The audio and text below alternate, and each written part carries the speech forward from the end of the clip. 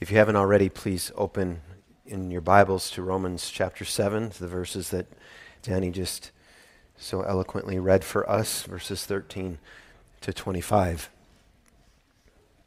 If you don't have a Bible, there are Bibles under chairs in front of you, under some of the chairs in front of you. It's a Christian Standard Bible there. And if you don't own a Bible, please take that Bible as our gift to you this morning. At the end of the movie, Saving Private Ryan, we see the man of the same name, much older and grayer than when he was a private in World War II, being rescued by a group of soldiers, some of whom lost their lives in the effort. He stands in a cemetery at Omaha Beach in Normandy, in front of a white cross, a grave marker.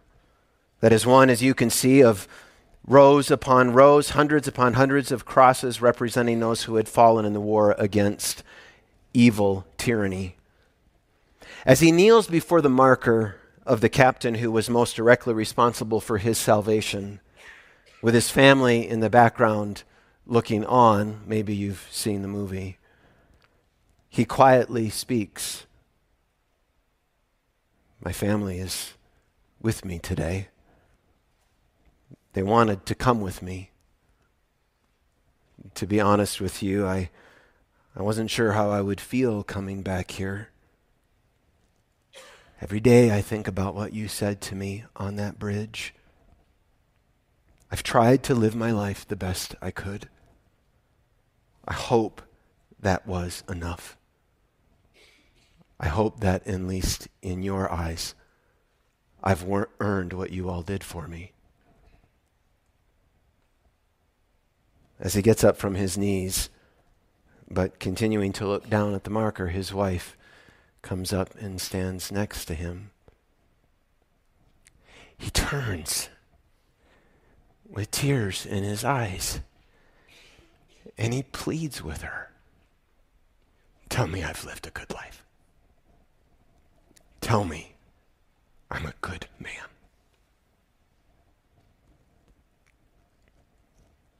I've spent time with people near the end of their lives who have been granted the gift of some measure of knowing that their death is near, thus providing them time to reflect in a similar manner on their life. And often when we are with people in such moments, we are pressed upon by their situation and their reflections to consider our own days. And this is how it is for humanity. And moments and experiences such as these may arouse the same pleading expressed by Private Ryan, creating in us the desire for similar affirmation from those around us. Tell me I've lived a good life. Tell me I'm a good man or a good woman. I've said that so often to my wife. Tell me I'm a good husband, a good father, a good pastor.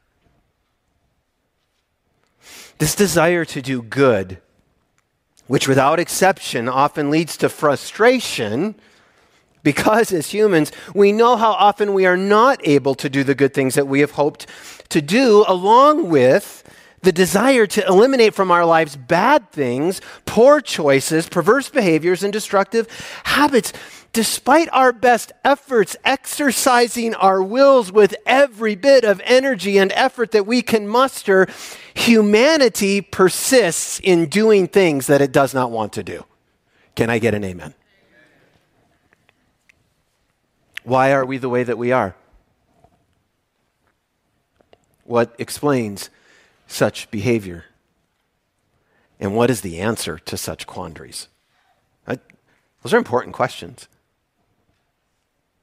We pass laws as a society to crack down on bad behaviors, but bad actions and bad actors persist. And what we see instead in our day is our growing crime rates, even as the number of laws increase. And we are left asking, why?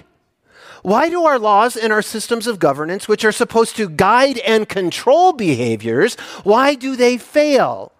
Why do they seem to only reveal more badness? Why are we collectively worse than we were before?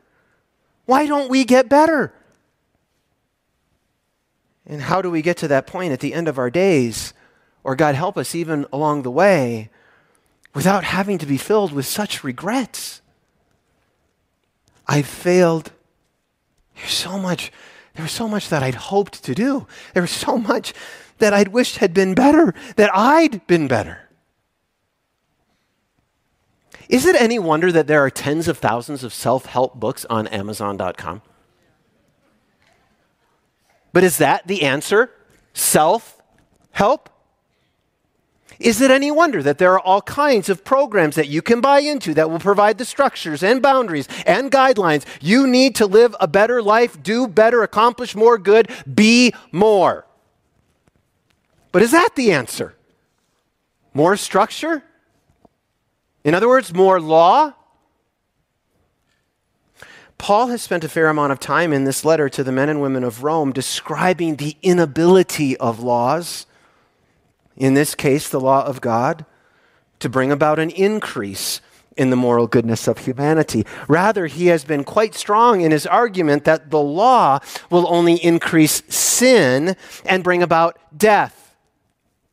And right at the moment that he wanted to give us what will be, in fact, the answer to increasing our moral goodness, what will be, in fact, the power that will finally make us capable to do good and not evil, the word of hope that we've been waiting for, right at that moment, instead of that, it is here in Romans 7 that we must pause to vindicate the law of God. For the law is not sin, a point that he proved in verses 7 and 12. And now in verses 13 to 25, he's going to address the question of whether the law is death itself. Does the law become death? Verse 13. Therefore, did what is good become death to me? Absolutely not. Once again, Paul is clear about the goodness of the law of God. It is what is good. And it was right for Israel, now remember my presupposition from last week, it's there in the service guide for you, that there is a broader I at play in this text. It was right for Israel to want to embrace the law and to make it the way of life. The law wasn't the problem. The law is not death. Absolutely not. On the contrary, verse 13, sin, in order to be recognized as sin, that's the first purpose, in order to be recognized as sin, was producing death in me through what is good, so that, that's the second purpose, through the commandment, sin might be sinful beyond measure. So we see in this statement a double purpose of God in the use of the law in the life of someone before faith and conversion. That was my second presupposition. We're talking about someone who's not yet a Christian here. You see, the way that sin would be flushed out into the open was by the law. Sin would be strengthened by the law, 1 Corinthians 15:56. And using the law as a base of operations, as we learned last week in verse 8 and 11, sin would produce death in humanity. So that in this way, the strange purpose of God is to draw sin to its full height, that it would appear in all its true colors, that sin would be seen to be sin. And God remarkably uses the law to do this. For it is the law that exposes sin for what it truly is and highlights the full measure of its brutality. To give an analogy from Michael Bird, the law lures the assassin out into the open where he kills the intended victim, but therefore the identity of the assassin is revealed. That's what the law is doing, flushing sin out into the open. Do you see?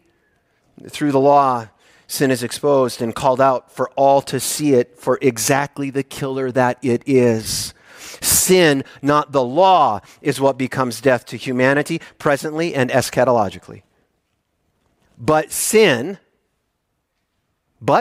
using the law, is not the only problem here. It's not the only reason that there is death. In the famous words of G.K. Chesterton, who was answering an article in the London Times, he answered this article with a very short letter. The article was, what's the problem with the world? Dear sir, regarding your article, what's wrong with the world? I am.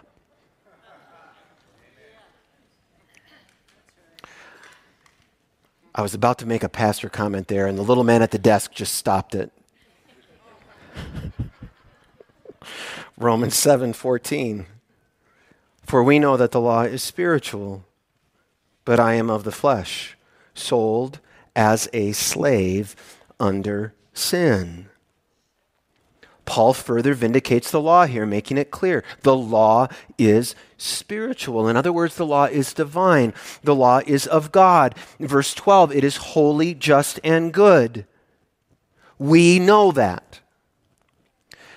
But who is the we here? We know that the law is spiritual.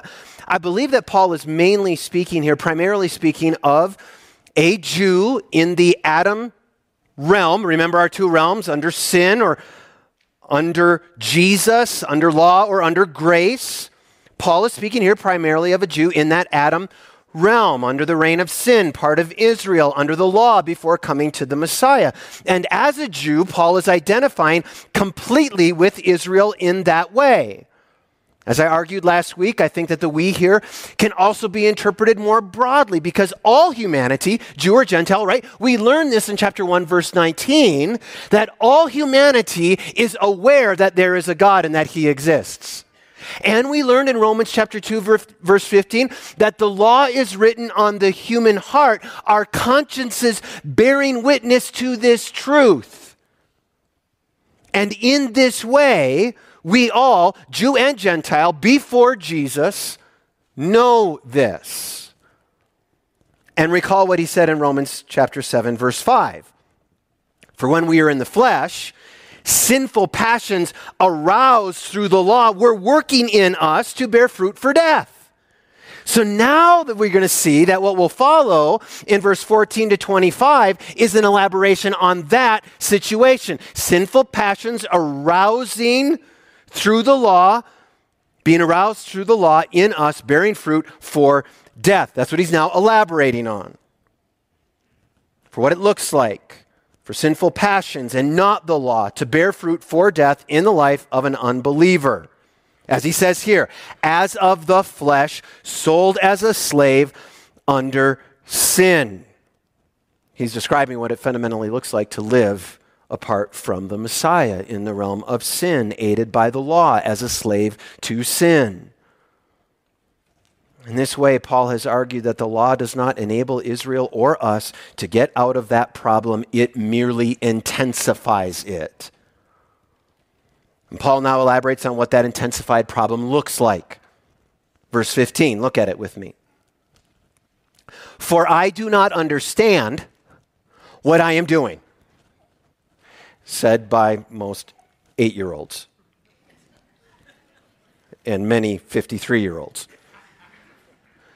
Because I do not practice what I want to do, but I do what I hate. In other words, here's what it looks like to be a slave under sin.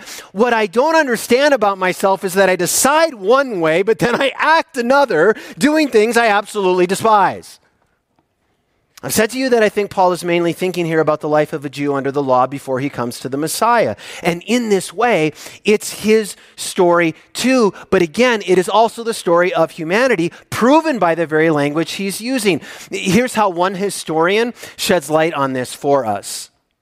Quote, Paul has described the problem of Israel under the law so that it looks exactly like the problem which every puzzled pagan moralist from at least Aristotle onwards had observed. There was a long tradition in Greek and Roman philosophy and poetry in which people complained, scratching their heads over it, that they could figure out what was the right thing to do, thus Romans 2:15, but for some reason or other, they couldn't manage to do it, thus Romans 7:5. Conversely, they could see with their mind that a certain course of action was wrong, and yet they went ahead and did it anyway. Paul had spent years in the debating halls of the ancient pagan world. He had listened on the street as people quoted snatches of poetry and popular philosophy. Now, as one of his most devastating and clever pieces of writing, so clever it runs right by a lot of readers to this day. Try and read this text out loud fast. He offers an analysis of Israel's plight under the law, which ends up as saying, so this is the height to which God's chosen people attain through their possession of the law? The same height as the puzzled pagan moralist? And the same height as the average American outside of Jesus, too. Namely, in a state of confusion over their moral incapability, in a state of not understanding the problem of me, in a state that threatens to leave them at the end of their life, turning to some other significant person, pleading, tell me I've lived a good life. But wondering if they really have, knowing they really have not. That all of their attempts at self-help and all of their attempts to construct guidelines and codes and law have left them with a photo album filled with regrets. How did this happen? And how could it have been different? Well, the first step for someone under the law but apart from Messiah is to realize that the problem goes deeper. The problem is not the law outside of them, but sin in them. Verse 16. Now, if I do what I do not want to do, I agree with the law that it is good. In other words, humanity proves by its disobedience and inability to do good that the law is good because it was the law that informed that kind of right thinking and desiring, which makes the law a good thing and not something that brings death. And this leads to an aha moment because it underscores that my inability to do good cannot be blamed on the law. It seems the problem is me. But if it remains that I want to do that good thing that the law tells me that I should do, that seems to argue that I'm good, but yet I don't do it, that seems to argue that I'm bad, goodness, what in the world is going on inside of me? Looking back on Israel and himself before Messiah, Paul reflects. So now I am no longer the one doing it. Also said by many 8-year-olds. The devil made me do it. And a lot of 53-year-olds. So now I am no longer the one doing it, but it is sin living in me. For I know that nothing good lives in me, that is in my flesh. For the desire to do good is with me, but there is no ability to do it. For I do not do the good that I want to do, but I practice the evil that I do not want to do. Now, if I do what I do not want, I am no longer the one that does it, but it is the sin that lives in me. Woo! With this text, Paul makes all the more vivid what he had already said of the unbeliever in 7:5. In the flesh, the sinful passions aroused through the law were working in us to bear fruit for death. So what does unbelieving humanity know? What does it know? Well, it knows that it's torn between the willing and the doing. What did Private Ryan say? I've tried to live my life the best I could. And what does Paul say? Your trying will only ultimately end in failure outside of the Messiah. Why? Because you are not your own, on your own. It's not just you in there. Okay, listen, family, we got to be ready to tell this to people who don't know Jesus, even as much as it might freak. What do you mean that's not just me in there?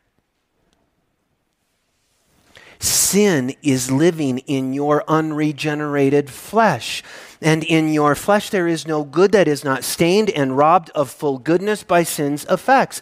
So every time you try to do a pure good, a holy good, the power of sin will keep sabotaging your best intentions, showing you to be incapable of doing it, controlled by a sinful nature. And this sinful nature is so strong that a reasonable attempt isn't even really possible. Rather, a person thus controlled by sin only persists in doing the evil they don't want to do. And does that look like someone living in freedom? Does this look like someone holy and just and good? No. Sadly, no. If a person never does what they want, if they are completely unable to do good, that person is in the tragic, helpless, powerless, pitiable state of being completely under the domination of sin, lost, and without hope in this world. What a sad testimony is the person apart from Jesus. I obviously need help. I realize that I don't have what it takes. I can will it, but I can't do it. I decide to do good, but I don't really do it. I decide not to do bad, but then I do it anyway. My decisions, such as they are, don't result in actions. Something has gone wrong deep within me and gets the better of me every time. And for the human pondering this, for the puzzled pagan moralist, a discovery is possible. By the grace of God, puzzlement can grow toward understanding and confusion can be clarified. Verse 21. So I discover in this confused state this law. When I want to do what is good, evil is present with me. This is really fascinating. On the one hand, it appears that Paul is now using the word law to describe a principle he discovered as a Jew under the law apart from the Messiah. He's able to come to some conclusion here. On the other hand, given that he has been talking about the law of God up until this point, it seems surprising that he would now use this word to speak of something other than that law. Just kind of some general principle.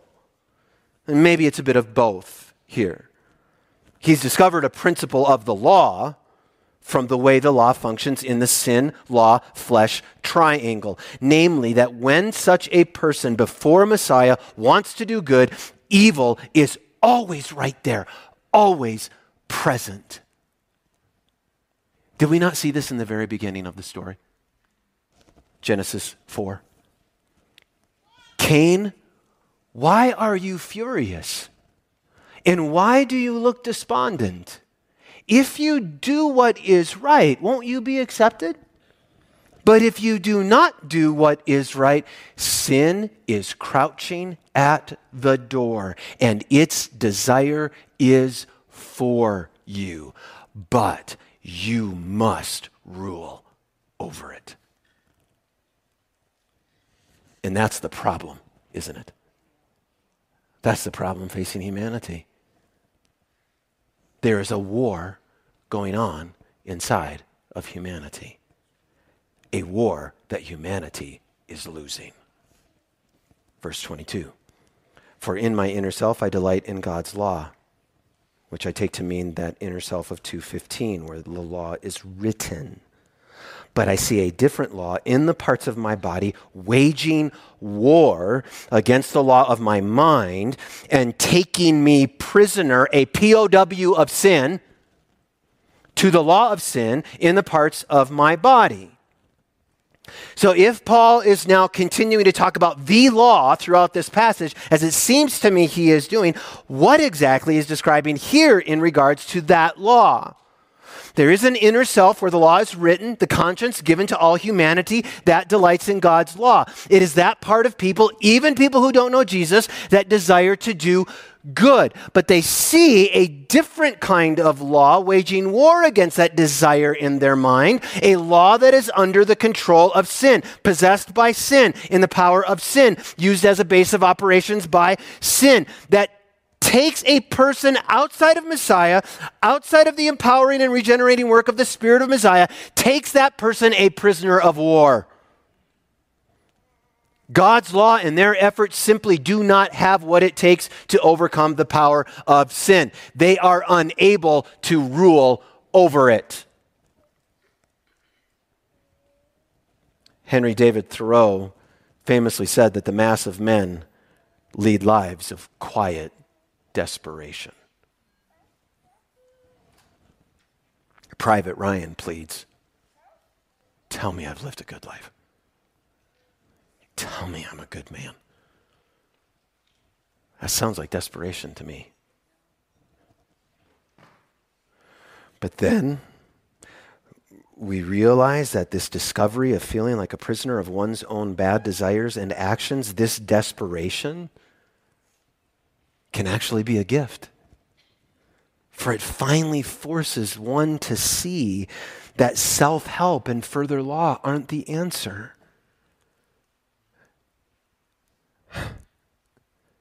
If you don't think you need any help, how are you possibly going to come to Jesus? We all need to be broken. So that we then shout this plea, which is the plea of every converted person, oh wretched man that I am. Who will deliver me from this body of death? Who will deliver me from this confusion? Who will deliver me from this war going on inside of me? Is it any wonder that people turn to a bottle for that deliverance, to a needle for that deliverance, to stuff for that deliverance, for adulation, social media for that deliverance, to try and numb the desperate plea inside their soul? And this is not, I do not think, the cry of a sinner set free, of a person filled with the Spirit of God, having been rescued here in chapter 7. Rather, this is the cry of someone painfully aware of their condition on their own, apart from the Messiah, who still needs rescue, who will rescue me.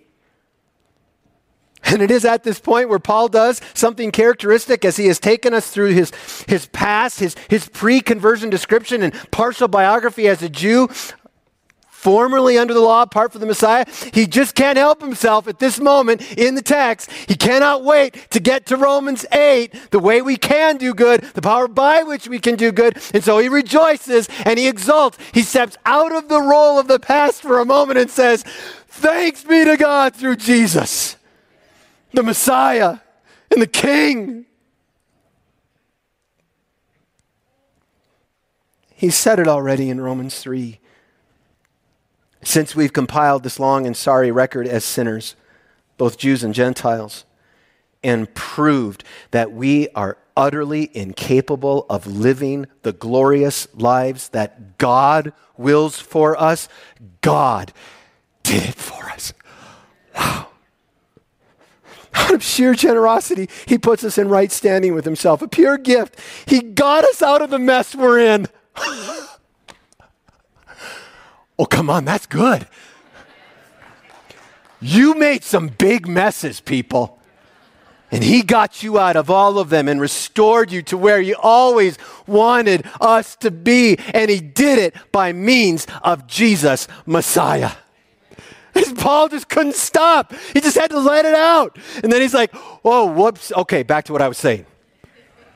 So then, verse 25b, as I was saying, with my mind, I myself am serving the law of God, but with my flesh, the law of sin.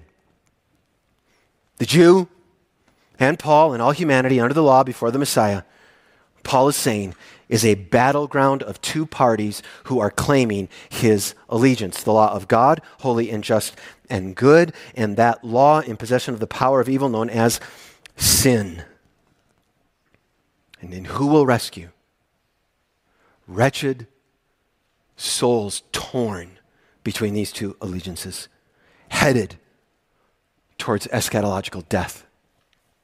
Who will be able to do for them what the law wanted to do but could not do?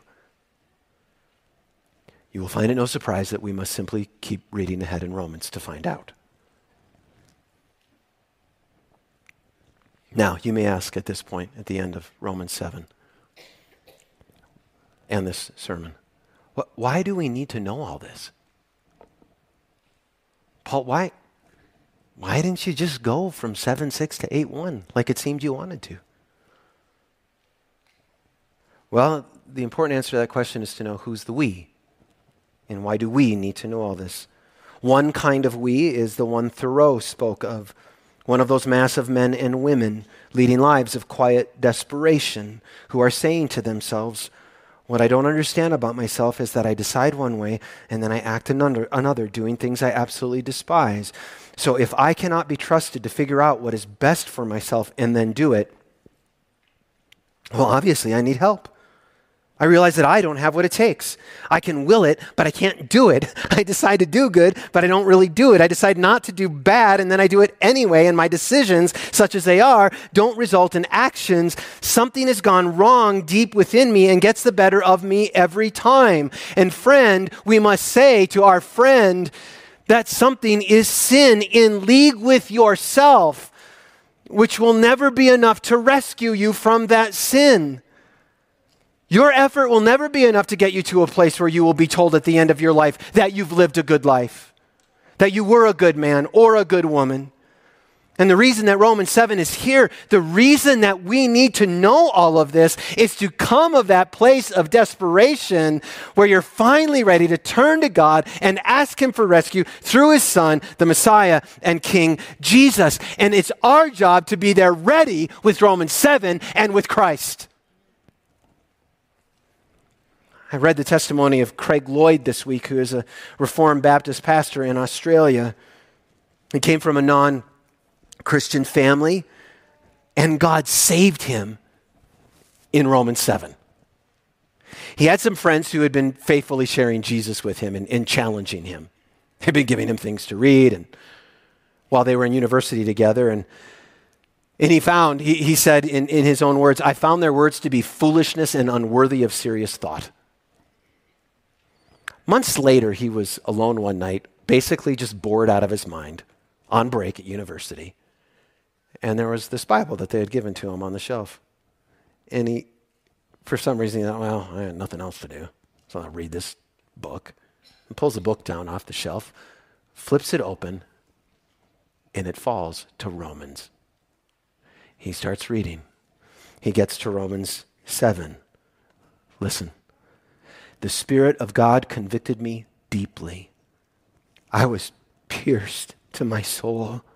I understood sin. I knew I was a sinner. I knew I was lost before a holy God. I knew I was a wretched man, needing to be delivered, and that only Jesus could do it. I understood Romans 7 better that day than I have since, and I thank God for His grace in opening my heart to its truths. This is the Word of God. And it is mighty to save. It is mighty to save.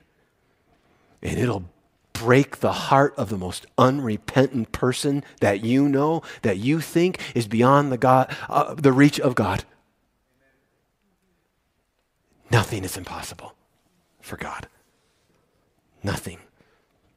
And we best not be ashamed of the good news, because it is the power of God for salvation to the Jew first and also to the Greek. For in it the righteousness of God is revealed from faith for faith. It is revealed to stop confusion in the minds of unbelievers. It is revealed to show them the way that their wretchedness can be fixed so they see the problem, are brought to their knees, and might believe in Jesus. And if you're here today in that confused state, you can be rescued today. You can be rescued. All you have to do is say, save me. Who will deliver me? I'm here and it's you, Jesus. Do it. And He will. But there's another kind of we in that question. Why do we need to know all of this?